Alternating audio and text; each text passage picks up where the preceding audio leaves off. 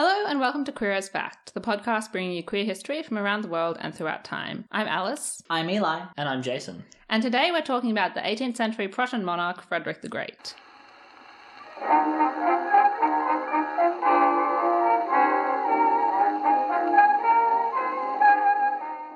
We have some content warnings before we begin this episode. This episode will include discussions of parental abuse. We'll be talking about period-typical homophobia, including executions for homosexuality. We will mention a relationship between an adult and a minor.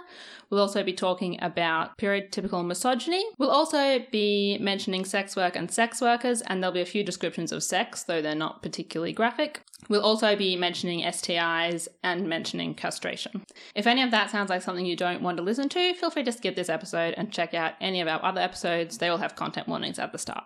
So before we get started talking about Frederick, welcome to Season 5 of Queer as Fact. We're very excited to be back. If you listened to the final episode of our last season, you would have been expecting a different episode today. We did say we would be talking about the Mexican artist Frida Kahlo, and we know that is an episode we've been promising for a while and one that our patrons voted for us to do. Unfortunately, because of social isolation measures in Melbourne at the moment, the three of us are able to gather together, but we're not able to record with Irene, and we'd really like to have her and her historical knowledge in that episode. So we're holding off on that episode until some of those measures are lifted and we can record with Irene again. Lastly, before we actually get into the episode, I want to thank the many people who have requested that we talk about Frederick the Great. This is actually our most requested episode, so I hope you're all very excited to hear it. I'd particularly like to thank Tumblr user Historical Shenanigans, who suggested we do this episode back in May of 2017. You have waited 3 years. Maybe they don't listen anymore. Yeah, maybe you've moved on with your life completely. You could be anywhere right now. But if you're still around, I hope you enjoy this. I'd also like to thank Tumblr user Isle of Innisfree, Aaron Starr, Philippe, and David Taranto, who have all also suggested this episode. Okay, let's get started. Go, I have very high expectations on you, Alice. Okay. Given that this is apparently the most exciting day. Ever too gay. Yeah. Okay, so first up, it's geography time. Frederick the Great is King of Prussia. Where's Prussia? So this is Europe. Like Germany, mostly. Okay, yeah, pretty accurate. Pretty accurate. I'll accept. So there are two bits of Prussia, and they're not next to each other. Oh, okay. So I spent so long when I started researching the episode being like, but Prussia's there. But why is he here? In Prussia? I don't understand. So yeah, there's a bit of Prussia which is on like the south shore of the Baltic Sea where like Lithuania and like northern Poland are. And there's a bit of Prussia that's in the bit of Germany which has like Berlin in it, like northeast Germany.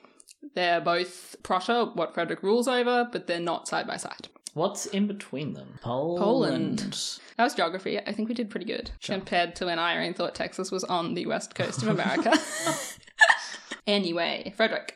So, Frederick was born on the 24th of January in 1712 in Berlin, and he was the first surviving son of Frederick William I of Prussia, who was King of Prussia, and Frederick William's wife, Sophia Dorothea, who was the daughter of George I of England. Is there going to be a lot of entangling of European royal houses in this episode? I've tried to not talk about it in too much depth, but like, yeah. Okay. There is, yeah. I believe Frederick William and Sophia Dorothea are cousins. Yeah, okay. Frederick William was very intensely about the military. He was very against like performing arts or pleasure gardens or studying literature or any of those kinds of things. He was just really about saving all your money and then spending it on the army. This is like the stereotypical historical bad father of a gay man. Yeah, he absolutely is the stereotypical bad father of a gay man. He was notoriously obsessed in particular, and this isn't on topic, I just wanted to tell you it because it's bizarre. He was notoriously obsessed with creating a regiment of giant soldiers. You had to be over, I believe it's over a Prussian 6 feet, which is slightly taller than our 6 feet, about 6'2". Wait, explain, why? Oh, yeah, no, this was a continental European thing. This is the whole, like, Napoleon was actually taller than we thought. Okay, yeah, sure. Yeah, it's All that right, thing. Like, they hadn't fully standardized what a foot was, and we standardized a smaller foot than some countries were using. So he had to be about 6'2" to join this regiment, and he got soldiers from all over Europe and paid or coerced or whatever them to joining this regiment. And he used to paint portraits of them all from memory. What? know what to tell you. This just... What do you mean he painted pictures of them all from It was his hobby, because he loved his regiment of giant soldiers so much. Oh, that this was is a what- little homoerotic. It is a little... Alice. I do have a quote that he said about this. I couldn't find a primary source for this quote, but it's around a lot, so like I cannot confirm that he did say this. But the quote is, "The most beautiful girl or woman in the world would be a matter of indifference to me, but tall soldiers, they are my weakness." What? So wait, to be clear, this is a quote from Frederick William. Yes, we're talking about Frederick William right now. This We're is talking about the gay man's father. correct. All right. Yeah, I don't have anything more to do with that information. I just read and I was like, I can't not share these facts. So So here we are. I don't have anything more to say about that, and that will never come up again. So enjoy. okay, thank you. Thank you for that. I enjoyed it. Okay, so ignoring giant soldiers, Frederick William is generally like, as you said, the stereotypical evil father of a gay man in early modern Europe. So Frederick and Frederick William were complete opposites, basically. Frederick hated all the things his father loved, like hunting, and he jumped at the sound of gunfire. Oh. Frederick William described the performing arts as the work of Satan and described court academics as royal buffoons. Frederick, on the other hand, amassed himself a secret library of French literature, and he would sneak off after his military exercises to practice his flute. He was a very talented flautist. Oh. Frederick William described Frederick as, quote, "an effeminate boy without a single manly inclination who cannot ride or shoot." When we caught Frederick practicing his flute while wearing his silk French dressing gown, he had the dressing gown burnt, and he sold off many of Frederick's books in his secret library. Oh. That's such a look. Yeah. Gonna go put on my silk dressing gown and practice the flute. I love that. So what happened? Practice the flute. All right. What happened was he'd come back from his military exercises and he'd do his hair up in a French style and put on his silk French dressing gown and practice his flute. And one day he was doing this, and Cutter, who was, we'll discuss his relationship with Cutter, but someone who's very, very close to him, most likely a romantic partner, came running in and said, "Look, your father's coming. You need to put the flute away." And so then Cutter and the flute teacher got in the cupboard to hide. Oh, God. Frederick quickly changed out of the dressing gown back into his military uniform, but his father came in before he had a chance to redo his hair. Aw. So he's in his military uniform, but he's still got his French hairdo, and his father went, "Well, I know what you've been doing."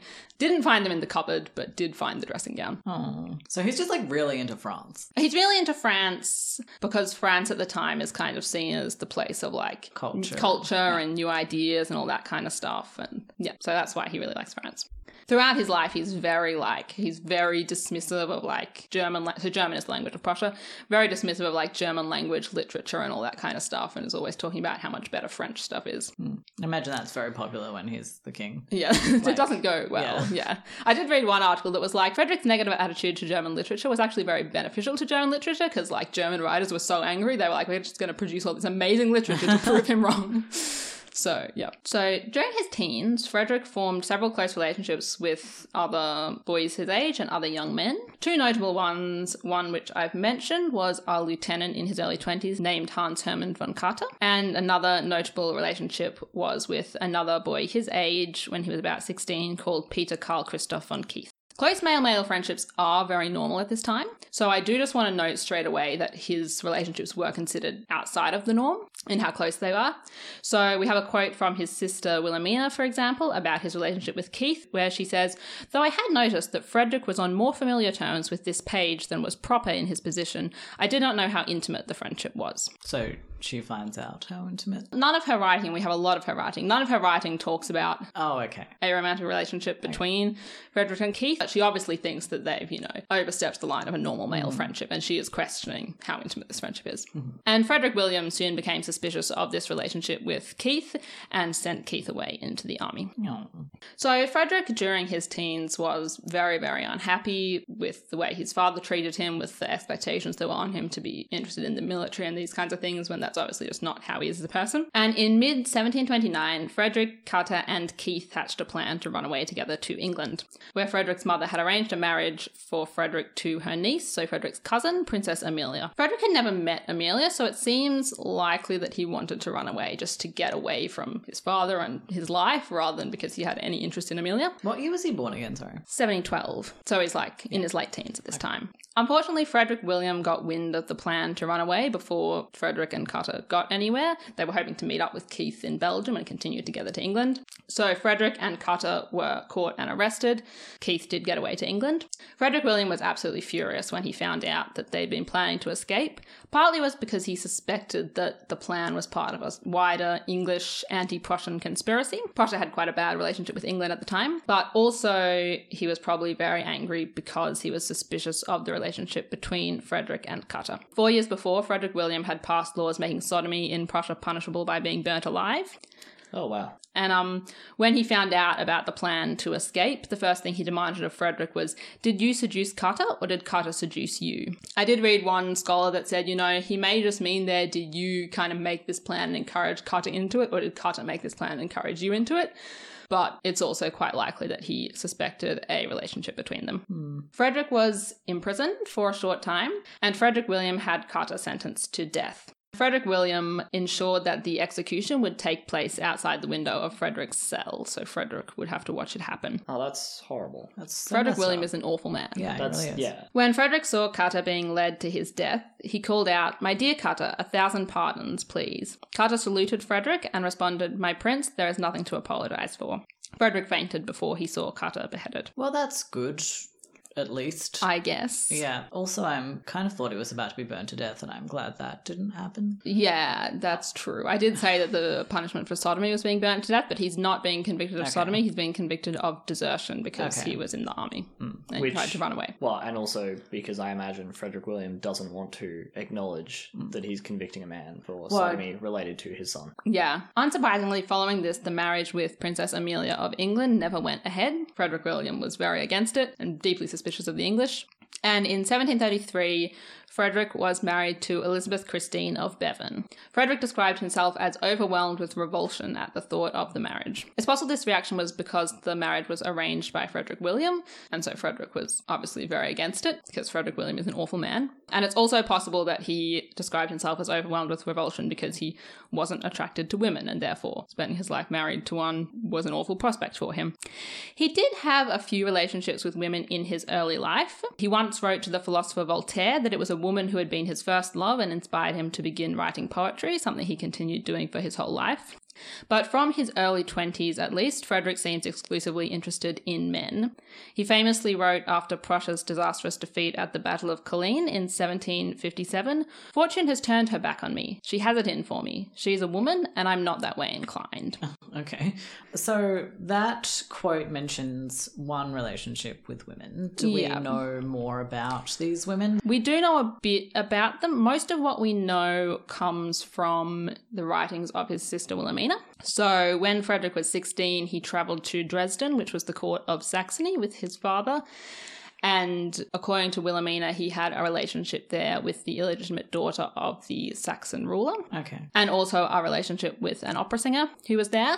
It's quite possible this did happen. I don't have a huge amount of information about it, except what Wilhelmina tells us. Wilhelmina wasn't in Dresden at the time. Oh, okay. So it's not necessarily first-hand information. He was also close to another woman in his early 20s named Eleanor von Reich. I'm probably saying that wrong.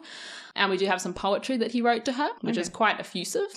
So I do have some information about these women that I didn't include because of time. And I am willing to believe that he was interested in these women. Sure. Yeah. But definitely from kind of his 20s onwards, we don't have any more interest in women. And he is explicitly saying things like, "I'm not that way inclined." So whether he just changed as he grew up or whether he was kind of experimenting and then done experimenting. Yeah, like I'm not 100% sure really. Okay. But he definitely had no interest in a marriage with a woman, or at least with Elizabeth. Okay. In the early years of their marriage, Frederick did make a show of being in love with his wife, which I say is a show because he's also saying things like, "I was filled with revulsion at the idea of this marriage." But in a letter in 1739, for example, so when they'd been married for about 6 years, he writes to her, "I very much look forward to being back in Rheinsberg and more to the pleasure of kissing you." A year later, however, Frederick told a friend that he'd never been in love with Elizabeth and that he only ever slept with her out of duty.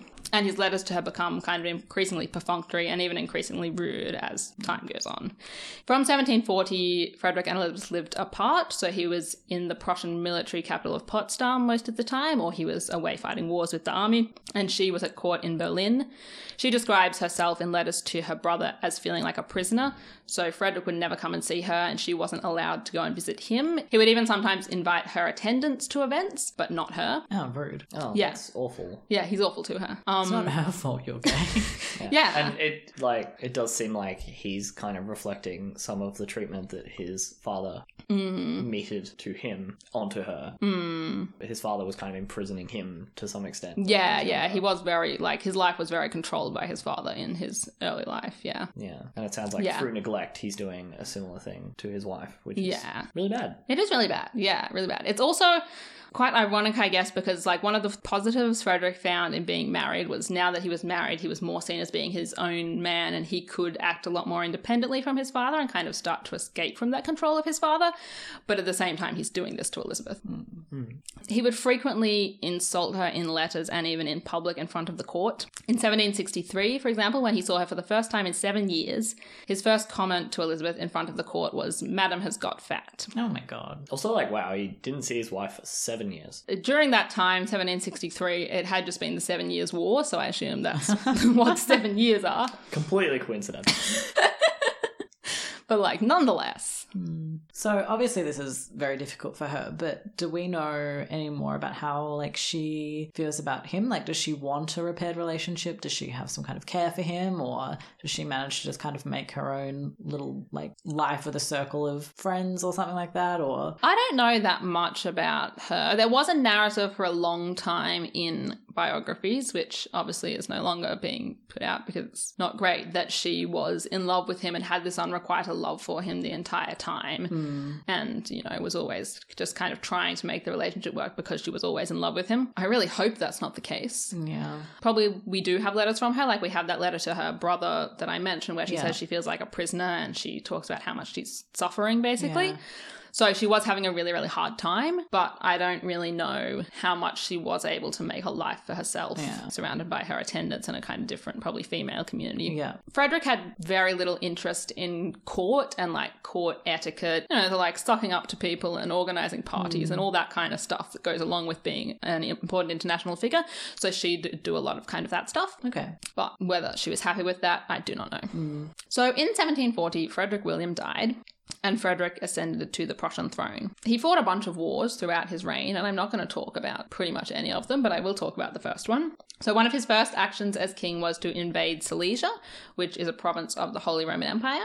And he continued to fight wars against the Holy Roman Empire and various other European powers throughout his reign. And this invasion of Silesia and claiming of Silesia by Prussia was kind of the impetus for a lot of these wars and ongoing war throughout his reign. So immediately before he'd become king in 1740, Frederick had written a text called Anti-Machiavel, which talks about how you should never fight war except for defensive reasons, among other things. His attack on Silesia was totally unprompted. There was no reason to do it except that he wanted that territory. So his ideas that he wrote down, and he writes a lot of philosophy and stuff throughout his life, are not reflected in his actions as king. So you mentioned earlier that when he was younger, he seemed to sort of disparage and not be particularly interested in war and the military. Yeah. Was there a marked change in his behaviour? There was, and he does quite enjoy being in the army later in life. And we have letters from him where he's in a military camp and he's writing to someone saying, "I'm sick of being in this camp because I really just want to have a battle. I really just want to be out and fighting."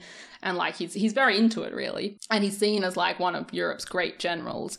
I don't know exactly when that change took place or if anything sparked that change. But yeah, there definitely is a change in his attitude to that. That's really interesting. Does he become more invested in the military before his father dies or after? Most of the quotes I've read are from this Silesian War, so that's just after his father dies. But he was in the army for pretty much his whole life, as soon as he was old enough to be in the army. So, I don't know. Yeah, it's just interesting that, he had this sort of antipathy towards his military training, and he was writing things Against war. And then his father dies, and suddenly he seems to become much more militaristic and much more... Yeah. I think there could be an aspect of it of just having broken away from his father's influence and now seeing it as something that he's doing as king of his own bat, like as his own action, rather than something he's doing because his father's making him go into the army and his father's really into it. He did, for example, he had a tutor, a man named Dessauer, who was his tutor throughout his life and was still around after his father died, and he deliberately left him at home when he went to invade Silesia and said, I don't want to be doing this under the kind of watch of my tutor. This is something I want to be doing as my own man. So, to some extent, it may have been sort of a way of stepping out of his father's shadow. Yeah, I think his invasion of Silesia was definitely partly inspired by that, yeah. But I don't know how much that can be said to actually be enjoying the act of, you know, like being in a battle or whatever. Yeah, which from the quotes that you just read, he seems to he was later not in life enjoy that. Yeah, he does. People change. People do change, yeah, and he definitely did change. It's just wild for someone to go from this, you know, silk dressing gown wearing flautist to then become this great general. Yeah. Is a very, I don't know, it feels like a very fantasy story transformation. I mean, it's not like he's left behind all those other things he was interested in. So, like, he patronized the performing arts a lot as king. He invited a lot of foreign scholars to court, all those kinds of things. So he's still interested in all those things he was always interested in. He's just now also interested in the military. Does that mean his economic management is not great? Look, I don't know anything about economics. Okay. I'm just, you know, you were saying earlier that his father didn't want to spend money on anything except for the military. And it doesn't sound like Frederick is doing less military. It just sounds like he's doing more other stuff. That is true. Well, I mean, he did gain the province of Silesia, which boosted Prussia's population by 60%. Oh. And contributed about half their tax income from then onwards, so... Oh, well, so I guess that worked out for him. Yeah, that's definitely a factor. But yeah, Prussia was at war a lot during his reign and did struggle because of that.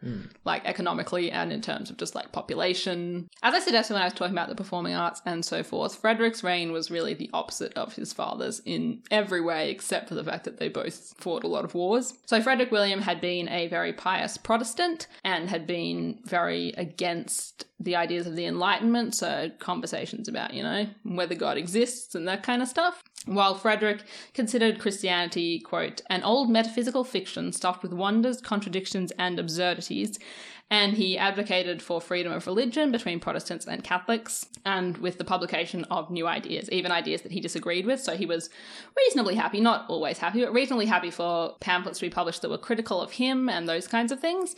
He would allow that to go on, which was very unusual at the time. Frederick also relaxed many of Prussia's stricter laws and punishments, including those against homosexuality, but also more broadly, things like he would take poverty into account in cases of theft. He cut back a lot on torture and capital punishment.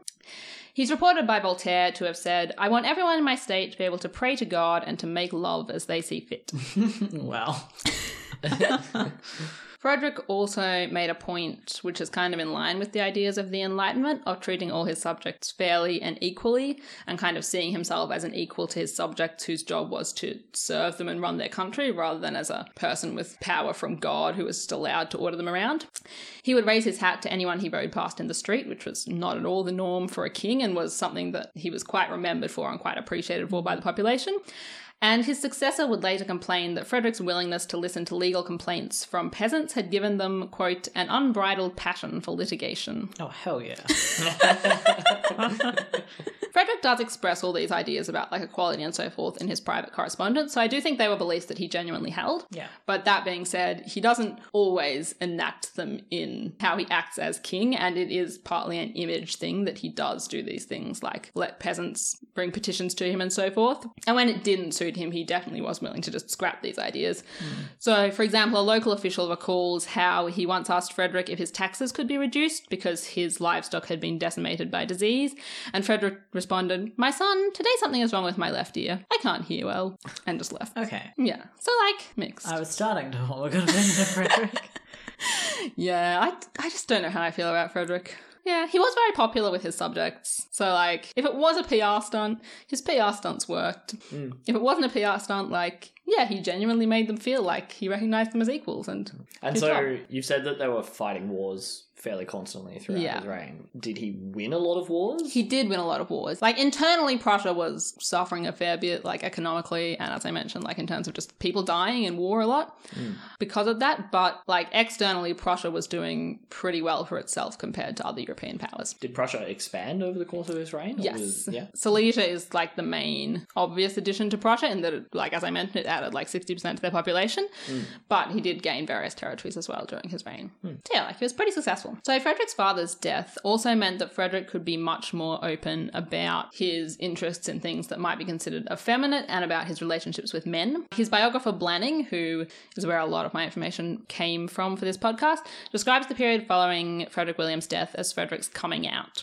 One of the things that he did when he first became king was to build himself a summer palace called Sans Souci, and the decorations at this palace definitely attest to this being his period of coming out. So in the hallway, there was a bust of Charles XII of Sweden, who had no relationships with women that we know of and was generally thought to be gay. I haven't done any research on Charles XII. I don't know if he was interested in men or not. Maybe he was interested in no one. But Frederick thinks he's Frederick into men. thinks he's gay. That's Okay. the general opinion, is that he's gay. Certainly it's a symbol of not being interested in women Yeah. to yeah. have a bust of that man. Yeah, definitely true. In pride of place outside Frederick's library window, in its own little wrought iron pavilion, was a statue of Antinous, the lover of the Roman Emperor Hadrian. On the grounds of the palace was a building called the Temple of Friendship, which is like one of those little, pavilions on the...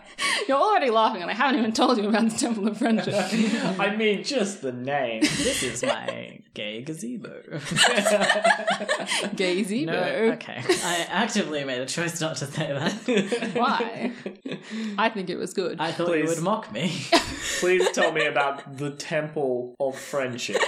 Okay, so first up, I do want to say that the Temple of Friendship was ostensibly built as a tribute to his sister Wilhelmina, who had passed away Oh. in the 1750s. But there are 4 pillars each with a pair of classical figures on the pillar. And all of those pairs of classical figures are people who are often considered to be male-male couples. So I don't have time to tell you about all these classical figures in terms of what their stories are, but you'll probably recognize the names. So on one we have Orestes and Pallades. On one we have Nisus and Euryalus. On one we have Heracles and Philoctetes. And one we have Theseus and Pirithous. Yeah, I don't have time to tell all their stories, but you'll have to take my word for it that this is very gay. Yeah. These are couples that have been recognized as couples for thousands of years. And obviously there's like nuance to that conversation, but like they definitely have gay connotations. Yeah, if he'd had one of these like sets Yeah. of statues or one of these things, then maybe we could have a conversation about some nuance. But I don't think we really need to when it's 4 sets of statues, a bust, and what was the other thing? Another statue. And another statue. I'm not done. Oh my god.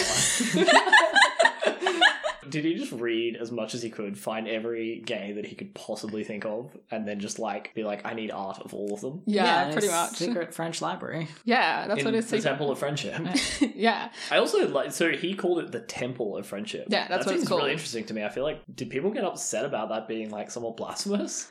Not that I'm aware of. No, I think that was mostly in keeping with the kind of conversations of the time where there's that kind of neoclassical like interest in like ancient Roman and ancient Greek pantheons and those kinds of things, and it's not too out of line to have the Temple of Friendship. Like the French Revolution is not that far away if you want to think about it that way, when people are starting to rebel against like the divine right of kings and kind Organised of the religion. Yeah, organized religion. Yeah, like there are a lot of conversations against organized religion at this time. So like yeah, as far as I'm aware, nobody really critiqued Frederick for that. I think the reaction to Frederick's attitudes to religion, like obviously there were people who were quite upset about Frederick's attitudes to religion, but I think the reaction was generally like, oh good, you're willing to just kind of let everyone do what they want, let Catholics and Protestants not kill each other. That's a positive, let's not fight over that. Okay. When I say let everyone do what they want, I should mention that Frederick was very anti-Semitic, as were many, many Christian Europeans at this time. I think we can go ahead and say most. Yeah, I think we can go ahead and say most. One of his big influences in life, and we'll talk about Voltaire later on, was the French philosopher Voltaire, who was also very anti-Semitic. So, yeah, his freedom of religion ideas did not extend that far. Back to gay art. On the same grounds as his summer palace, he had another palace built called the New Palace. He commissioned 2 major paintings for this palace. One was of Alexander the Great and Hephaestion. All right, we get it. It's like Pokemon cards. The other which was in pride of place in like the main hall was Zeus and Ganymede. Okay, yeah. Okay, I'm done now. All I right, could okay. list more, but that's the gay art to give you the idea. There's just gay art everywhere. To foreshadow a little, no Achilles and Patroclus. There's no art of Achilles and Patroclus, Okay. but Achilles and Patroclus will come up. Okay, oh, okay. Of course. That's bingo. Although it was designed by Frederick himself, his summer palace had no quarters for his wife. As we've established, he had no interest in seeing women, really, and it was an exclusively male court, basically.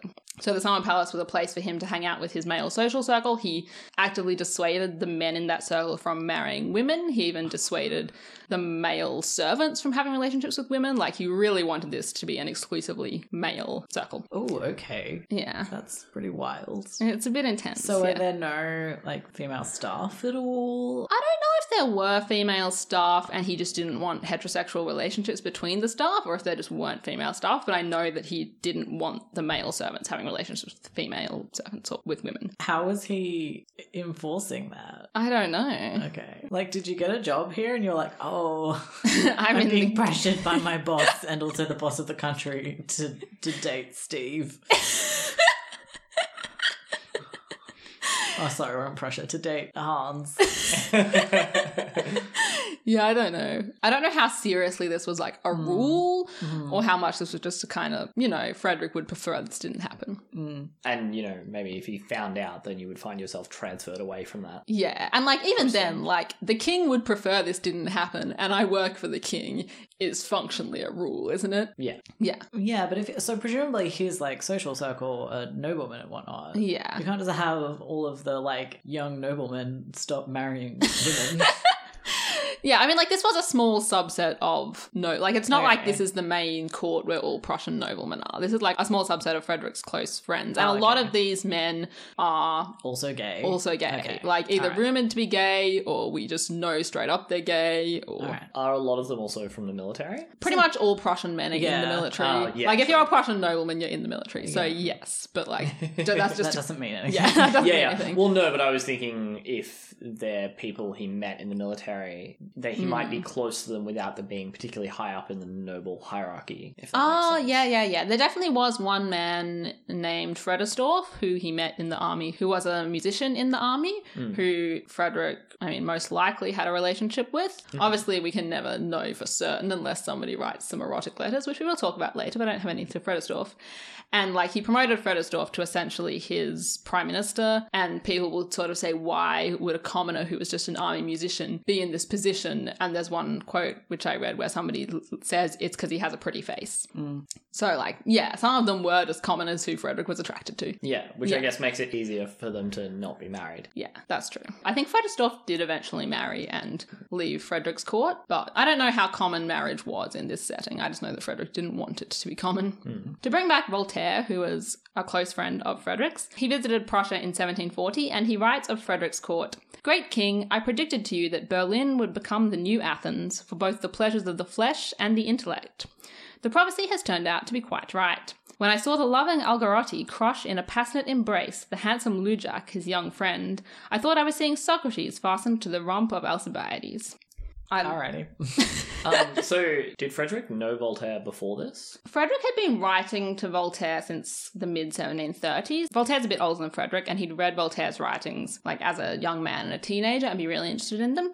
And he'd been writing to Voltaire for a few years before Voltaire came to Prussia. So, like, yeah, they were friends. And we'll talk a lot about their relationship later on, because there's a lot to say, and they were very close. So that quote of Voltaire's mentions a man named Algarotti. I don't have time to talk about all the individual men who were in Frederick's court at this time and who he may have had relationships with. So I'm going to talk about Algarotti kind of as a stand-in for that. You can assume that other people had this same experience. So Algarotti was the son of a Venetian merchant. He'd met Frederick in 1739 when he was doing a tour of Europe. The two men had spent just 8 days together, but they made an immediate impression on each other. Algarotti wrote to Voltaire, who was a mutual friend, "I have seen this adorable prince. I cannot put into words the number of pleasures I have experienced." While Frederick wrote to Voltaire about how much he hoped to reunite with Algarotti as soon as possible. That sounds pretty gay. It does sound pretty gay, and Voltaire thought it sounded pretty gay. Voltaire's response to Frederick shows how he thought this was. He writes to Frederick a letter which reads as though it's addressed to Algarotti. People write weird letters in this time, I don't know why. Frederick at one stage writes letters in the persona of his greyhounds. Yes. His sister had I think it was a spaniel, and he had a greyhound, and they wrote a few letters back and forth where they'd like talk about philosophy, but in the personas of their dogs. That's amazing. Truly outstanding. Yeah, it's pretty great. What are the respective opinions of the dogs? Of what are the philosophical Yeah, like standings what of are the the dogs? philosophical schools that these dogs belong to? I don't know, sorry. Do you know the names of these dogs? I do. Do you want to hear the whole list? I have a list. Oh. In that I don't remember which dog wrote the letters, but I do have a long list of the names of Frederick's dogs. Which dog wrote the letters? Are there any particularly outstanding dog names? My favourite is Hassenfuss. Hassenfuss. I think that's very beautiful. There's also Superbo. What's Hassen? I don't know. Because Fuss is just foot. Yeah. Wait, I'm going to look up what Hassen is. Okay. Because I'm intrigued. Oh, it's Rabbit. Oh, Rabbitfoot. So the dog's name was Rabbitfoot. That's cute. adorable. Yeah, Hassenfuss is my favourite, but yeah, there's many. There's Diana, there's Phyllis. So the dogs can be female. Yeah, a lot of the That's dogs allowed. are female, actually, yeah. I don't know if all, but like most. Okay. Yeah, that's allowed. I mean, he's also very close with his sister. Yeah. So he does like accept that women exist, and sometimes he gets along with them. But we have like, examples that are his sister and several dogs. So yeah, it's not great. He Not- doesn't really not have really. like female friends in his adult life. So are these dogs all greyhounds? They're Italian greyhounds. Yes. Yes. So does he have like a lot at once, or is it one after the other, or like I what? think he usually has like 3 or 4 at once, Good. but he has them throughout his life, so he has many throughout his life. He's buried alongside 11 of them. Yep. Yeah, which is where I got the list. It was the 11 graves that are next to his grave. Yeah. I love this. What else do you know about these greyhound lives? Let me picture them. So they slept in his bed and they had a very luxurious diet. The servant who looked after them was ordered to refer to them not as du, which is the informal pronoun, but as sie, which is the respectful pronoun. That's weird. Come on, man. Yeah, I don't know exactly how weird Calm that is down. in like that's- 18th century Germany, but like, and I understand it's pretty weird. That's definitely weird in modern German. So Italian greyhounds are like noble dog. Yeah, they've definitely been associated with nobility for like ever. They're generally like a hunting dog. But Frederick didn't like hunting; he just loved the greyhounds. I can't as imagine pets. Italian greyhounds hunting. I don't know what they're meant to hunt. They're so little and skinny. Yeah. I guess they could like get in rabbit burrows like ferrets. Yeah. So Frederick's favourite dog was called Biche, which means doe, like deer, not like bread. Gotcha. Biche would ride to war with Frederick, so Biche would be with Frederick when he's in like military camps and stuff like that. That does mean that Biche occasionally went into battle. Yes, you're looking worried, and Oh, that's that's the not answer. right. No, it's not right. Once when Biche was in battle, No. it's okay. Biche will be fine. Okay. Biche does not get harmed in this story. But Biche is in battle, and Biche is like a fancy dog with a fancy collar on, like clearly an important dog. And so the French soldiers kidnapped Biche. Which battle is this? I don't know the exact battle. It's during the 7 Years' War, which is in like 1750s, 1760s. I think that's the war that the Chevalier It is. d'Eon, was in Yeah. against Prussia. That's true, yeah. The Chevalier So- d'Eon was on the French side of this war. So maybe It's probably not, but it's possible. the Chevalier kidnapped Frederick the Great's Yeah. dog.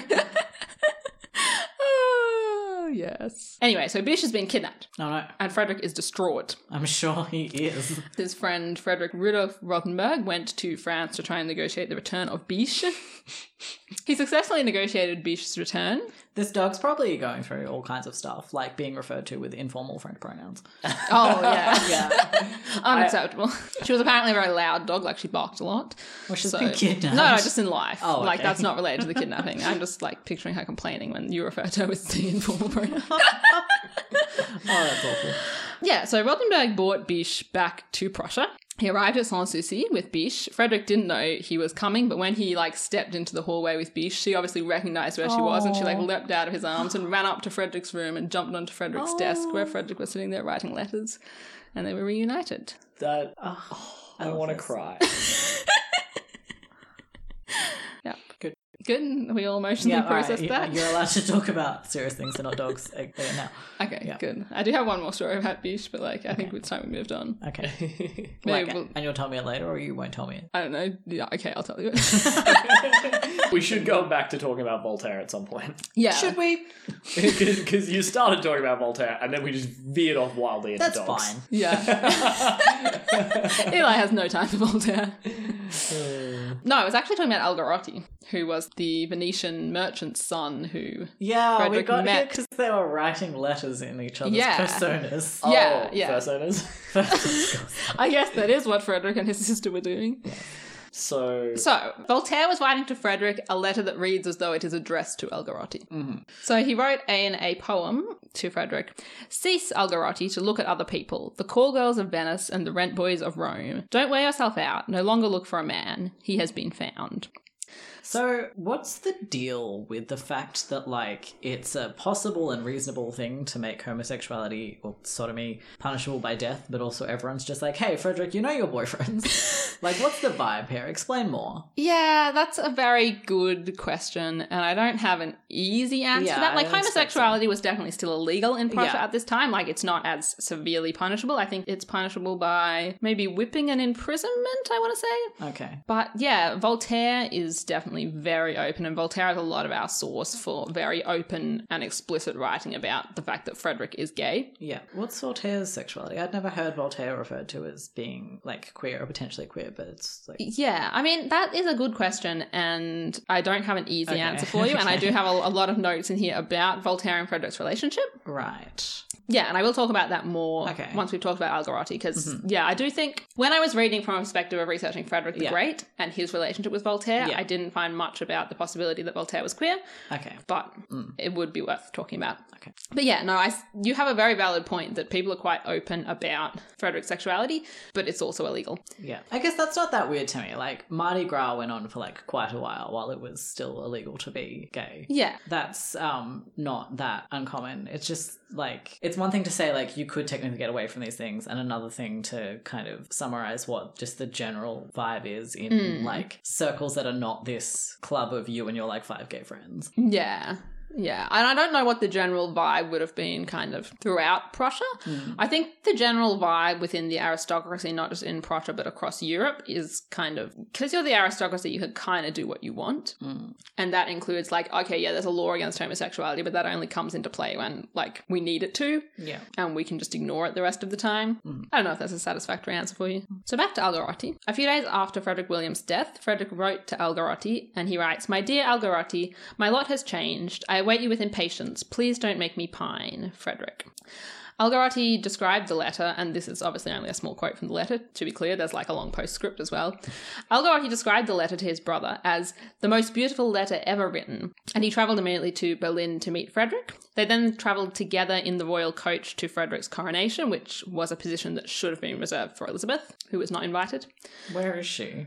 If she doesn't have a room in his house, where is she? She's at Rheinsberg, which is a bit Okay. out of Berlin, and that's where she lived most of her life when married to Frederick. not bringing your wife to your coronation. I believe she was at the coronation itself, but this was kind of the procession to the coronation as Frederick was travelling there, and she just wasn't a part of that. And Algarotti was there next to Frederick. Algarotti wrote to his brother that Frederick gave me countless caresses and honoured me in 1,000 different ways. And they also, in their letters, as I said, we get back to, refer to each other as Achilles and Patroclus. Okay. Which is weird. Ding, ding, ding. I don't know. Or is it inconsistent? I don't know. I Okay. didn't check that. Why Obviously, on earth not? most of Frederick's letters are in French or German, so Okay. I can't read the primary I'm sources. sure you can I could pick have. out Achilles and Patroclus. Algarotti spent some time at Frederick's court in Prussia, but in the early 1740s, Frederick was tied up fighting wars, and Algarotti travelled elsewhere throughout Europe, and they gradually spent less and less time together. Frederick compared their separation to, quote, that of lovers whose affectionate passion continues. I mean, I say compared, but That doesn't sound like a comparison. That sounds like a description. yeah. He probably said it is like in the full quote. I only have the short quote. Algarotti eventually died of tuberculosis in 1764 in Italy, with Frederick making a large contribution towards his memorial. So I want to talk a little bit now about the relationship between Frederick and Algarotti, and we've already gotten the vibe that it is pretty gay. And there are definitely romantic and erotic overtones in the way they write to each other. Frederick nicknamed Algarotti the Swan of Padua, so he's from Padua in Italy. Scholar Wolfgang Nodobity thinks that this is a reference to the myth of Leda and the Swan, where Zeus takes the form of a swan to rape or seduce, depending on what version of the myth you're encountering, a woman named Leda. This myth was a very common theme of art at the time, including art which is quite erotic. And so the swan was seen as a masculine erotic figure at this time. So Algarotti would often entertain Frederick with bawdy Venetian songs and poetry. Some of the poetry that Frederick wrote for Algarotti is also quite explicit. Tell me more. So one famous example is titled La Jouissance, which translates as the orgasm. Alrighty. That's a very, blunt name for a poem. So this poem came about because Algarotti said to Frederick that Northern Europeans weren't capable of as kind of strong and passionate emotions as Southern Europeans. Okay. And in response, Frederick wrote him this poem. I'll show you the orgasm. So this poem describes Algarotti sleeping with the nymph Chloris. So it doesn't actually describe a relationship between Frederick and Algarotti, but it is just an erotic poem about Algarotti, which is not what you write to a platonic pal, I would say. I guess. I don't know. I don't feel like that would be that out of the question. But also, in this case, that's not what's happening, I'm sure. So to quote some of this poem, and unfortunately the only translation I could find is a rhyming English translation, which just oh yeah, they're brings terrible. me pain. It's a terrible idea. So I didn't write down that much of the poem because it was just I can't take rhyming translation seriously. They need to be stopped. Well-intentioned, terrible idea. Anyway, this poem. This night, vigorous desire in full measure, Algarotti wallowed in a sea of pleasure. Goes on a bit to talk about how he's sleeping with Chloris and says, our fortunate lovers, transported high above, knowing only themselves in the fury of love, kissing, enjoying, feeling, sighing, and dying, reviving, kissing, then back to pleasure flying. Oh. I'm sorry, this translation is bad. I'm not confident enough to translate an erotic French poem on my own, but I do want to mention that this is also quite a tame translation. So the word kissing, which comes up a few times in here, can also be translated as having sex, and the word which is translated as enjoying can also mean orgasming. Okay. So this is a much more explicit poem than that rhyming translation suggests, and I'm sorry that's the only translation I could find of it. I do wonder if it is that bad in the original French. Frederick was not a great poet. Okay. Voltaire came to Prussia later on to help Frederick with his French, among other things, and he spends a lot of time complaining about correcting Frederick's grammar and how bad his poems are and that kind of stuff. So Frederick wrote a lot of poetry, but he's not amazing at it. So Algarotti's oh, you can't write the sexy poetry that we can write, and Frederick's well, here's this, and Algarotti's yeah, it's sexy. It's great.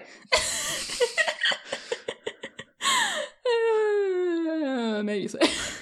So this poem was lost for a long time and was discovered in a Berlin archive in 2011. And this caused a pretty big amount of media attention when it was discovered, and there was a lot of kind of sensationalist media going, oh, look, Frederick the Great's gay, we know this now, we have this erotic poem Frederick the Great wrote. This is brand new information. Yeah, and in reality, this is not the only erotic poem that Frederick wrote to Algarotti. Yeah. We already had others. We already knew Frederick was interested in men. We already knew he was writing erotic letters. I did think it was worth commenting that we kind of had that sensationalist reaction to discovering Frederick was gay and writing erotic poetry when this was just a known fact. I mean, that is something that sort of popular media, sensationalistic, documentaries and things do with historical information anyway. I mean, the reason for that is that that's how you get news about history into mainstream media. Yeah. So we do have a lot of letters similar to this one between Frederick and Algarotti. It is worth mentioning that Frederick's biographer Blanning points out another letter from Frederick to Algarotti which suggests they didn't have a sexual relationship. Mm-hmm. And this writes about their reunion after Frederick William's death, so when Frederick was becoming king, in which Frederick compares their reunion to the reunion between the fictional lovers Medoro and Angelica, who are from an Italian opera, I believe, and then adds that the difference being that it is my intellect alone that participates in this pleasure. Okay. Yeah. I don't really know what to make of that comment. If I should take that to mean that they didn't have a sexual relationship, they just liked to write erotic letters to each other. Yeah. So do we have concrete evidence of sexual relationships between Frederick and men elsewhere, or? No. Okay. Which obviously is a very difficult thing to... Yeah. Like, Voltaire talks quite openly about Frederick having sexual relationships with men, but Voltaire and Frederick did have a falling out, which we'll mention in a minute, which obviously affects how Voltaire's going to write about him. Okay. We definitely have a lot of letters with kind of erotic and romantic overtones, but nothing that says, yes, they had sex. Yeah, I mean, I guess, if not, the question is, was that because of Algarotti or because of Frederick, I guess? Algarotti, before meeting Frederick, was in England with a couple called Lady Montague, and I can't remember the man's name off the top of my head, but he was in England, as far as I understand it, in a triad with these other two people. Oh, cool. And we could also do an episode on them sometime. So, Frederick is not Algarotti's only relationship with a man that I would assume was romantic. Mm-hmm. But, I don't know if Algarotti was having sexual relationships with men outside of his relationship with Frederick. And, that is the ongoing problem that we often face on this podcast, that you just can't prove whether or not people had sex, and, should you? I don't know. So it's time to talk about Voltaire. We've mentioned Voltaire several times. So Voltaire was a French philosopher who was 18 years Frederick's senior, and I mentioned that in Frederick's youth he read a lot of Voltaire's works. He was really impressed with Voltaire. When he was in his 20s, he had the names of his two favourite authors written on the roof of his study. One was Voltaire, the other was Horace, the Roman poet. So in 1736, Frederick and Voltaire began to write letters to each other, and Voltaire's ideas inspired a lot of Frederick's own writing, and Frederick writes a lot of philosophical writing and stuff like that. Frederick also used Voltaire as a sounding board for a lot of his writing, including one project that no longer exists, but which he describes as a tragedy about, quote, the tender and constant friendship of Nisus and Euryalus. I've mentioned Nisus and Euryalus before as a classical queer couple, so this piece of writing unfortunately no longer exists, but I'm very curious as to what he wrote about them. But that's lost to us, if it ever was even completed, if it was more than just an idea in a letter to Voltaire. After 4 years of correspondence, Frederick and Voltaire met for the first time in September 1740. Of their meeting, Voltaire wrote, "For 4 years you have been my mistress." And the letters between Frederick and Voltaire show that they're very, very taken with each other. So Frederick writes, for example, "Voltaire has the eloquence of Cicero, the mildness of Pliny, the wisdom of Agrippa." Voltaire, in turn, says about Frederick that he thinks like Marcus Aurelius and writes like Cicero. So they're really into Cicero, apparently. Man, why can't these 18th century Prussian or European people express affection to each other without using the classics as a go-between? They can't. It's not an option. You construct elaborate classical allusions to... Yep. So in 1750, Voltaire came to Berlin for an extended stay. As I mentioned, he was there to help Frederick with his French, but also obviously just because they are very close to each other. And he was appointed as Frederick's chamberlain. So that's quite a high up position in Prussia. Voltaire wrote to his niece that he was heading to, quote, a marriage after flirtations of so many years. And his description of his arrival in Prussia has kind of a very similar, very over-the-top tone about how he's feeling about Frederick. He writes, "I arrived in Potsdam, the big blue eyes of the king, his lovely smile, his seductive voice, the aura of his 5 victories, his avowed pleasure in seclusion, in work, in writing verse and prose, and finally also the marks of his friendship, which made my head spin." And he goes on and on and on for quite a while. This quote just continues. And then he says, "All this turned my head. I surrendered to him out of passion, out of infatuation, and without qualification." So you can see why I said we should probably talk about the possibility that Voltaire was queer. Because that's pretty gay. That is pretty gay. I'll just kind of wrap up the relationship between Voltaire and Frederick, and then we can talk about that a bit more. So the infatuation that Voltaire expresses didn't last long. Once Voltaire arrived in Berlin, he was disappointed to spend a lot of his time correcting Frederick's bad French. He'd been hoping to kind of spend a lot more time on philosophy and intellectual pursuits. So he was quite frustrated. The relationship between them began to break down. They eventually began to argue and insult each other in public. It all culminated in Frederick having one of Voltaire's pamphlets publicly burned by a hangman. And eventually Voltaire became involved in a scandal investing in Saxon government bonds at a time when Prussia was at war with Saxony, and he left Berlin. So he resigned his post as chamberlain. He did voluntarily leave Prussia, but it wasn't really that much of a choice, given the scandal. He wrote to Frederick when he returned the insignia of his office as chamberlain, "This is how a lover in his extreme passion returns the portrait of his mistress." They eventually began writing to each other again a few years later, and they restored their friendship, but they never actually met in person again. So, as I mentioned, Voltaire is quite open about the fact that Frederick is gay. He's a source of a lot of our information about Frederick's sexuality and the general homosexuality of Frederick's social circle.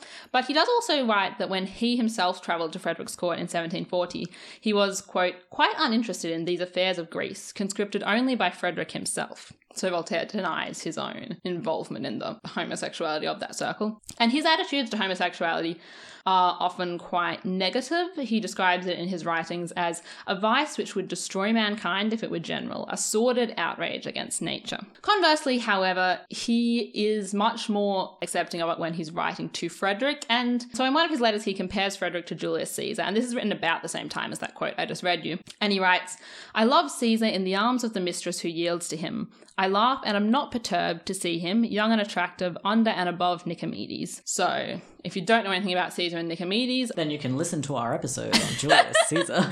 You can, but Caesar is believed to have been the lover of Nicomedes in his youth. So it's another classical allusion to a male-male relationship. And what he's saying is like, I love Frederick, whether he's with a woman or whether he's with a man, I don't care.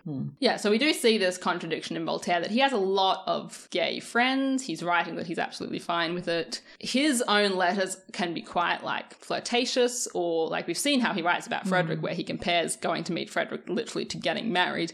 But at the same time, he has these writings that are quite anti-gay, and after he's had this falling out with Frederick, he writes about Frederick's sexuality. I don't know whether I would say negatively, but it can be seen as being an attack on Frederick that he starts writing publicly about Frederick's sexuality. So I want to read one quote from his writings about that, where he talks about Frederick's court. And he says, when His Majesty is dressed and booted, he summons 2 or 3 favourites. Whoever has thrown a handkerchief then spends a quarter of an hour in a tete-a-tete. Things cannot be taken the whole way, because when he was a prince, his love affairs were punished so brutally by his father that he suffered irreparable damage, so he can no longer play an active role and has to make do with the passive. Now, I just want to not talk about that comment about his father for a minute. I just wanted to include that so you knew that Voltaire was explicitly talking about a homosexual relationship there. But the way he talks about it, where he's talking about sort of Frederick summoning a whole lot of favourites and then he throws a handkerchief at one to mark whichever one he's going to go and sleep with, I would not say that's a positive portrayal of homosexuality. Yeah. And this sort of writing is a lot of the explicit comments we have about kind of homosexuality in Frederick's court. I definitely don't want to therefore write it off and say Frederick's court wasn't homosexual. This was just slander spread by Voltaire. But I think we do have to keep that in mind. And that there may be some exaggeration. Yeah. I mean, certainly there's some exaggeration. Like, I assume Frederick's not just gathering attractive young men and then throwing one of them a handkerchief and then they go into the next room and have sex. I definitely have read biographies, and to the credit of historians, not modern biographers are willing to accept Frederick's sexuality, but older biographers would definitely use this as a way to dismiss Frederick's sexuality and say, well, obviously he'd had this fight with Voltaire and therefore Voltaire wanted to spread this slander about him. So more so than with Algarotti or Cotta or many of the other men in Frederick's life, some of which I've mentioned, many of which I haven't, I found that scholars writing about Frederick kind of skirt around the possibility of Frederick and Voltaire actually being in a relationship. So Blanning, for example, kind of lays out what happened, puts all these quotes from their letters and so forth, but doesn't actually then interrogate it and say what was the relationship between them. And in a few scholars I read, I found that was the attitude. Which is really interesting because weird. The narrative feels so much like they were writing to each other and slowly building up romantic tension, and then they met, they tried the relationship and it didn't work out, and then they broke it off. Yeah, like you don't need to add anything to that narrative to make that a narrative about 2 men who are in love. Yeah. I don't really have a good explanation for this, but my suspicion is that, for example, when you're writing about Algarotti or Cotta, these are not famous men except for the fact that they had relationships with Frederick. So it's very easy to go, oh yeah, Francesco Algarotti, if he was gay, well, who's Francesco Algarotti? That doesn't affect anything to know if he's gay or not. Whereas if someone says Voltaire was gay, we have all these writings by Voltaire, including some about sexuality, but also more generally, he's just very big influence on Western philosophy. And suddenly, if you start saying Voltaire was gay, then you have to put that lens over all these other pieces of information and knowledge we have about Voltaire. And I suspect that a scholar writing a biography of Frederick the Great is just not willing to get involved in that. That's my theory. I don't know if that's the reason or not. Yeah, because it does feel weird that they wouldn't either conclusively prove or obviously you can't conclusively. Yeah. But they wouldn't make any effort They wouldn't to affirm or refute. Yeah. Or at least say, here's the possibility, here's some arguments for and against or anything. Yeah. Yeah. And like obviously there are people talking about this. I was just surprised by how it was kind of stepped back from by a lot of the people I read. So I was going to tell you all my dog stories before we wrapped up Frederick's life. We've told most of the dog stories, but I will tell you one more dog story, and then we'll talk a bit about kind of how Frederick's sexuality was interpreted after his death. So is it another story about Biche? It is Biche. love It is Biche. Biche. It's about Biche at war again. Biche goes to war. During the 7 Years' War, Frederick was at a military camp and he decided to go out riding from the camp. And Biche would often go out riding with him, so she would sit on the saddle in front of him as he rode around. Yes. So he's out riding with Biche and they spot a group of Hungarian dragoons close by. Hungarians are the enemy of Prussia at this time. So he sees the dragoons and he has to hide under a bridge to be hidden from the dragoons while But they Biche pass is by. loud. But as I've mentioned, Biche is a very loud dog and he is very scared that Biche will give him away. And he says to Biche, "We must be silent, my lady, or we will be dead."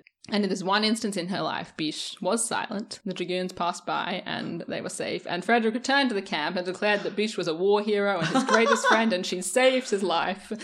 And yeah, that's it. That's the story. Okay, good. That was so good.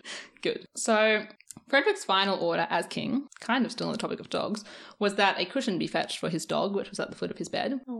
And Frederick passed away on August 17th, 1786. When was he born again? 1712. So he lived to his 70s. Yeah, okay. He had a long He had a life. pretty good run. His wish was to be buried at Sanssouci beside 11 of his dogs.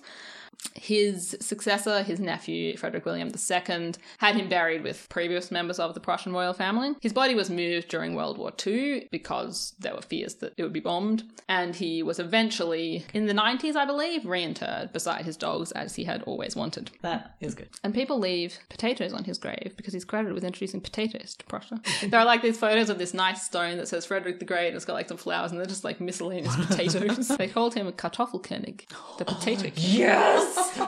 Kartoffelkönig! There's a little picture of him out that came out quite recently. It's very cute. The Potato King. Yeah. So Frederick passed away in 1786. During his final illness, he was attended by a doctor called Johann Georg Zimmermann.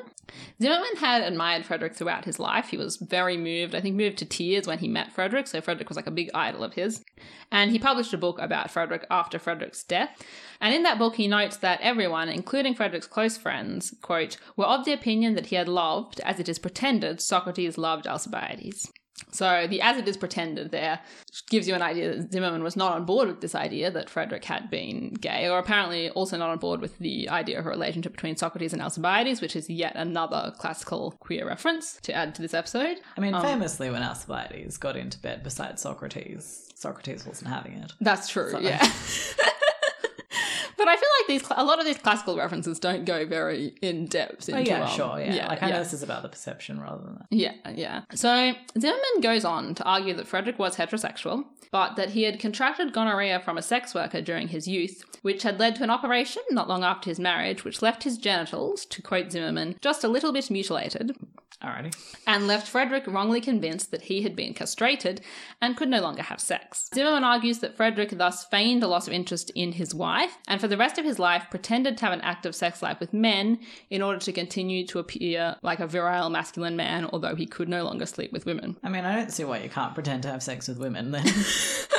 If he's still saying that it's fake, like, Why not fake why with your men? wife? I mean, I guess the reason for that is that there would be an expectation that you would have children. Yeah, like Frederick and Elizabeth never had any kids, and I guess if he was feigning sleeping with his wife, people would be like, why isn't she pregnant? Whereas if everyone knew he wasn't interested in his wife. Like, to be clear, I think Zimmermann's Oh. explanation is nonsense. But I do understand the logic that he's No, surely it wouldn't be trying to that portray hard to there. pretend that you had a bunch of, like, you know, liaisons with, like, lower class women. I feel like that only really makes sense with your wife. Yeah, Yeah, and like he could just have easily feigned a loss of interest in his wife and relationships with like female sex workers. And why feign relationships with men? So yeah, Zimmerman's claims are obviously nonsense. Yeah. The doctor who prepared Frederick's body for burial reported that his genitals appeared totally healthy and this claimed operation had never occurred. So most likely Zimmerman's claims just come from homophobia and unwillingness to believe that his idol was gay. But you did mention earlier that Voltaire mentioned something about this as well, didn't he? He did. Yeah, that is true. I don't know if those two things are connected or not, but like multiple people, so the doctor prepared Frederick's body for burial and also all the people who were involved in washing the body, I think there was 3 of them, all confirmed that his genitals seemed unharmed. So I don't know if Voltaire just also happened to make the same claim or what the situation is there. So I guess either Zimmerman was aware of that and picked up on it as a convenient thing to use to justify the perception of Frederick he wanted to spread, or like sort of the idea of a man who's sleeping with men having some kind of something physically wrong with their genitals or like their bodies in general isn't that uncommon and might have been a convenient cultural association. That's true, yeah, that's very true. And Voltaire's writing was published before Frederick's death, so like that quote I read from Voltaire was around in public before Zimmerman wrote this. Okay, that's interesting. That was actually something I was going to ask earlier, was when we were talking about the content of these letters and sort of how in that society we had people getting burned to death for homosexuality, but also like fairly open expressions of it. And so some of this correspondence with Voltaire was published. So it's not his correspondence with Voltaire that's published. That quote I read about him throwing handkerchiefs to choose his favourite to go and sleep with, that wasn't a letter, that was just Voltaire's writing of his own bat. Oh, okay, right. He just decided to publish this because he was annoyed at Frederick. In what format? Publishing just like pamphlets was very normal at the time. Like you just publish a pamphlet with your political beliefs or a pamphlet with some cartoons or a pamphlet with poetry or whatever. Or a pamphlet smearing a political figure. Oh, yeah. Or like pamphlets smearing political figures were also very common. And I think this one came out in an anonymous pamphlet from memory that was later attributed to Voltaire. Yeah. So as we've kind of just talked about, during Frederick's life and also in the decades following his death, his attraction to men was quite openly known and talked about. It was kind of just an accepted fact about him. An early biography written not long after his death by his contemporary Anton Frederick Busching says, he had begun early to develop a distaste for women. Because of this, he lost much sensual pleasure, but regained it through the company of men. So that's an example of, how open that conversation was immediately after Frederick's death and during his life. Modern scholar Bodie Ashton has some interesting things to say about homosexuality and Prussian masculinity in the 18th century and why it was possible for Frederick to be kind of recognized as this great general and this really strong ruler of Prussia and generally admired by his subjects, but at the same time be known to be homosexual and why those things didn't contradict each other. And he argues that Prussian masculinity and therefore the image of Frederick as a strong ruler is constructed through a much broader range of traits and behaviours than just sexuality, and that Frederick fulfilled masculine ideas of military honour and doing your duty and all those kinds of things that were much more important to Prussian culture than who he might have been sleeping with. He also goes on to note that even though Frederick William refers to Frederick's hobbies, things like music and French dressing gowns or whatever, or his intellectual pursuits like literature and philosophy as being effeminate, Frederick William's attitude should not be taken as the norm for the time. So these intellectual and artistic pursuits were very normal for aristocratic men around Europe at this time, and they weren't necessarily things that would have marked Frederick out as being effeminate or as being not able to be a strong ruler. So Ashton's argument, and you kind of, I think, brought this up before of like, why could Frederick sleep with men and have this be fine even though it was illegal? He's kind of looking at why could Frederick sleep with men and still be accepted as a ruler of the country. His argument is basically that sexuality was a relatively small factor in how someone's identity was understood in Prussia at that time, and other actions, especially military actions, were much more important. And we've talked about how Frederick fought a lot of wars and was quite aggressive in how he approached those wars, for example, his invasion of Silesia, and therefore his sexuality just wasn't that big of a deal. I can't say for sure whether Ashton's argument is correct or not, because that would require a lot more research into the culture of Prussia and the construction of masculinity in Prussia and so forth, but do think it's an interesting point. I guess it might have been similar to how Voltaire was, putting aside whether or not Voltaire was queer or not for the moment, for the sake of ease, was quite happy to speak positively of Frederick's sexuality when they were friends, but then smeared him when they weren't. Presumably, if Frederick had been a less liked king, regardless of being masculine or not in those pursuits, then that perhaps would have become an issue. Yeah, that's true. And I guess it's because he was quite well liked in all other aspects of being king. People didn't really care if he was sleeping with men or not. Yeah. Interestingly, as time passed, so if we look at the 19th century and the early 20th century, biographers started being very reluctant to talk about Frederick's sexuality. They either wouldn't address it or they would, say there are these rumors or there is this slander, but it's not the case. In 1915, for example, German historian Otto Hintzer argued that Frederick's disinterest in women was just normal for 18th century intellectuals, and some scholars would even revert to just taking Zimmermann's claims at face value. It was quite refreshing in my research to discover that since about the 1980s or the 1990s, this has not been the norm, and biographers of Frederick are very open about his sexuality and very willing to have useful conversations about it, which I think is very nice given how often we come across someone who is obviously queer and who still has scholars to this day writing biographies where they either ignore it or downplay it or something like that. It's interesting that you talk about this idea of the culture of Prussia being less based on sexuality in terms of expressing masculinity. I wonder then, because you said that he was succeeded by his nephew. Yeah. Was that a particularly common thing in Prussia? Do you know? I don't know. Obviously Frederick's father was king before Frederick and Frederick's grandfather was king before that. So at least for the past 3 generations, it had been a direct father-to-son line. I came across surprisingly little writing about the fact that Frederick had no heirs, surprisingly little from the time of people raising concerns about that fact. Yeah, see, that's what's sort of interesting me there is, I guess if that's not as big of a deal, the idea of it being absolutely vital to have a direct patrilineal heir, then I guess, the sexuality of your king is less important. And Frederick did also have several brothers, and possibly if Frederick had been an only child, it would have also been very different because it would have been really important for him to have a male child, but because he had several brothers and those brothers had kids, it wasn't as much of a worry perhaps that he wasn't having kids. And I guess we did mention earlier that we are in sort of the post-Enlightenment era of Europe, and the thing you were mentioning earlier about how people are starting to challenge the divine right of kings, and so I guess then that individual line of kings is less important. I don't know if that is true in Prussia. Obviously in France at this time, Frederick died right before the French Revolution. Yeah. Obviously in France at that time that's being challenged, but I think Prussia was a bit further behind in those conversations from what I gathered. So I don't know if that would be the case. Yeah, my suspicion is that it has more to do with the fact that he had brothers with kids, to be honest. Yeah, that does create a lot less tension, right? Yeah.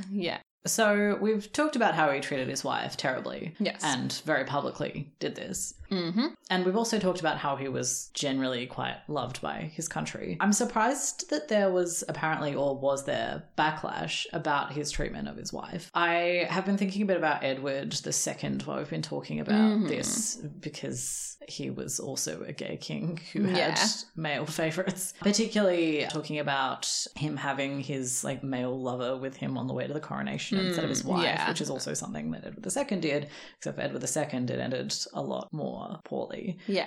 And obviously part of that was due to the fact that Edward II could not run a country, but also his wife's family was very offended by his treatment of her, and that was a huge ongoing issue. Was there no public reaction to how he treated Elizabeth? Was her family not As far as I know, there wasn't too much of a public backlash, and I think part of that would have been that her family was a much lower status than would be expected of someone who would marry a king, and part of the reason for that was that Frederick had disgraced himself by trying to run away when conversations had been going on previously about his marriage to a much more higher up person, the Princess of England. So I think because her family was a lower status and possibly therefore may have just been willing to put up with that because their sister was now married to the king and that would have increased their status, they may have not kicked up as much of a fuss. I don't know if that's the case. I'm just speculating here. Yeah. But that would be my guess. But yeah, as far as I know, that wasn't a big concern from a public perspective. It does does seem strange that it wouldn't, even if it didn't have huge political consequences, tarnish his reputation at all. To just have him meet his wife and be like, you're fat in court. Yeah, I didn't come across much about it. Yeah. I mean, I guess, like, potentially the court didn't care about Elizabeth. Yeah, that's potentially true as well. Which is sad for Elizabeth. Yeah, I don't think Elizabeth had a good life, unfortunately. Yeah, and I mean, particularly if she wasn't getting to come to court all that often. She was at the main Prussian court most of the was time, at court. And he wasn't. She just wasn't at, like, the gay... so he was in Potsdam where he had his gay circle, and she was in Berlin where court generally was. Okay, right. So it was more that he just wasn't interested in court and didn't come to court very often. Okay. Yeah, so I guess his reputation among court probably wouldn't have been amazing. But if he's I mean, not interested in it. That's true. But on the other hand, if his reputation is he's always out fighting wars, generally winning wars, he's quite good at that, then by being away and doing things that look impressive from afar, I guess that's also good for a reputation. Yeah, a mixed bag. Returning a little bit to Voltaire, so we sort of said that scholars will kind of like put this information out here, but won't particularly analyse the relationship too much. And maybe you guys felt differently, but I feel like we kind of did that a little bit. Obviously we're like a lot more implicitly open to the possibility of queerness there given all of this, but I wouldn't mind sort of discussing that a bit more. Okay.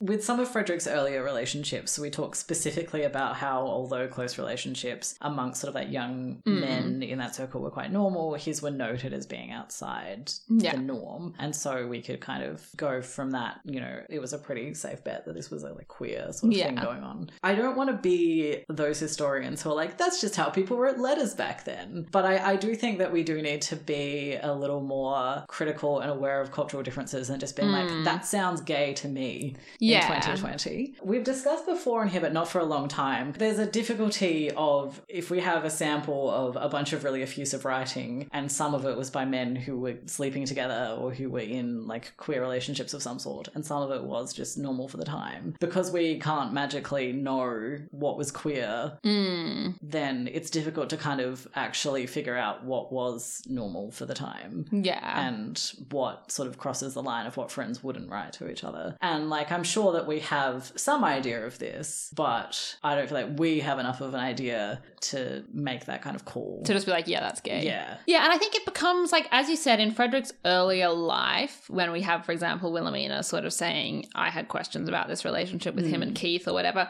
In Frederick's earlier life, it's easier to say, for example, that those relationships with Keith and Cutter were not the norm. But I think in his later life, because he now is... He sets the norm. Yeah, exactly. He is the king. He's set up this court and like, he set up this all-male social circle and there are pamphlets saying, hey, that's gay. Yeah. But sort of within that social circle, like Voltaire's obviously a part of that circle, it's much harder to say, you know, which members of that circle were in relationships. They were all in this all-male social circle where that's the norm now. So, yeah, it's very hard once you're in that setting where they're writing these erotic and effusive letters to each other, which may just have been the norm for that social circle. And I think this is just an ongoing problem we run up against where there's so much cultural context to how people conduct their relationships that, like, as a podcast that produces an episode every 2 weeks, we can't possibly gain all the cultural context necessary to say for sure if a letter was the norm or not. And even people who have been researching Prussia their entire lives, I don't think are fully, you know, qualified and fully capable of doing that. And also, like, the boundaries between one kind of relationship and the next are incredibly permeable. Like, people in 100 years are gonna, you know, uncover the messages Jason and I sent each other and be like, oh, this is so gay. I'm like, Jason and I are not in a relationship. Yeah, and I mean, I guess that's another point is like, even if we have the cultural context, like, you can never know what the vibe of a relationship was. Yeah, like, specifically with Voltaire talking about how, oh, I'm coming to you, like, you know, we're getting married or whatever. Yeah. When Jason and I first moved in together, we constantly referred to us as being a married couple. Yeah. Because we just set up a house together, but we weren't, like... But you were not, in fact, in a relationship. Yeah, and people have been making these kinds of jokes forever. Yeah, That's just how people are. So it could have just been like a joke that they had. Although, if we're going to use Jason and I as a direct historical comparison to Frederick the Great and Voltaire... Which one would you like to be? I am not interacting with that. It disgusts me. I guess what we do need to know there is that we're both queer. Yeah. And the way we interact with each other is definitely influenced by that, even though we're not, like, being queer together together. And so maybe even if Voltaire and Frederick weren't dating, it does indicate a attitude towards, you know, talking about an effusive friendship. Yeah. Yeah, I think we'll wrap things up there. We've been Queer as Fact. I'm Alice. I'm Eli. And I'm Jason. If you enjoyed this episode, you can find the rest of our content on Podbean, on Spotify, on Apple Podcasts, or wherever it is that you listen to podcasts. If you listen to us on Apple Podcasts, we'd love it if you would rate us and leave us a review, because that really helps us to reach a wider audience. We also have a very exciting announcement, which is that we have a new website, so you can now find all of our content linked there, along with the transcripts of our earlier episodes, sources for our episodes, and links to all our social media and so forth. And that's at queerasfact.com. If you want to find us on social media, we're on Facebook, Twitter, and Tumblr as Queer as Fact, and you can also email us directly at queerasfact@gmail.com. And if you really love this podcast, you can also buy some Queer as Fact merch on our Redbubble store, or you can become a patron. And I'd like to thank some of our patrons today who have contributed to Queer as Fact and helped to support us. Thanks to Laura, Sydney, Wendy, and Livy for supporting this podcast. We really appreciate it. We are especially thankful for our patrons as we've been able to purchase new sound equipment, which hopefully you are aware of by how good this episode sounds. I'd like to acknowledge the Yalukut Willam clan of the Boonwurrung and pay my respects to their elders past and present. We acknowledge and uphold their continuing relationship to the land on which this podcast was recorded. We'll be back on the 15th of June when Eli will be talking to us about the Greek mythological figures Achilles and Patroclus. Thanks for listening, and we'll see you then.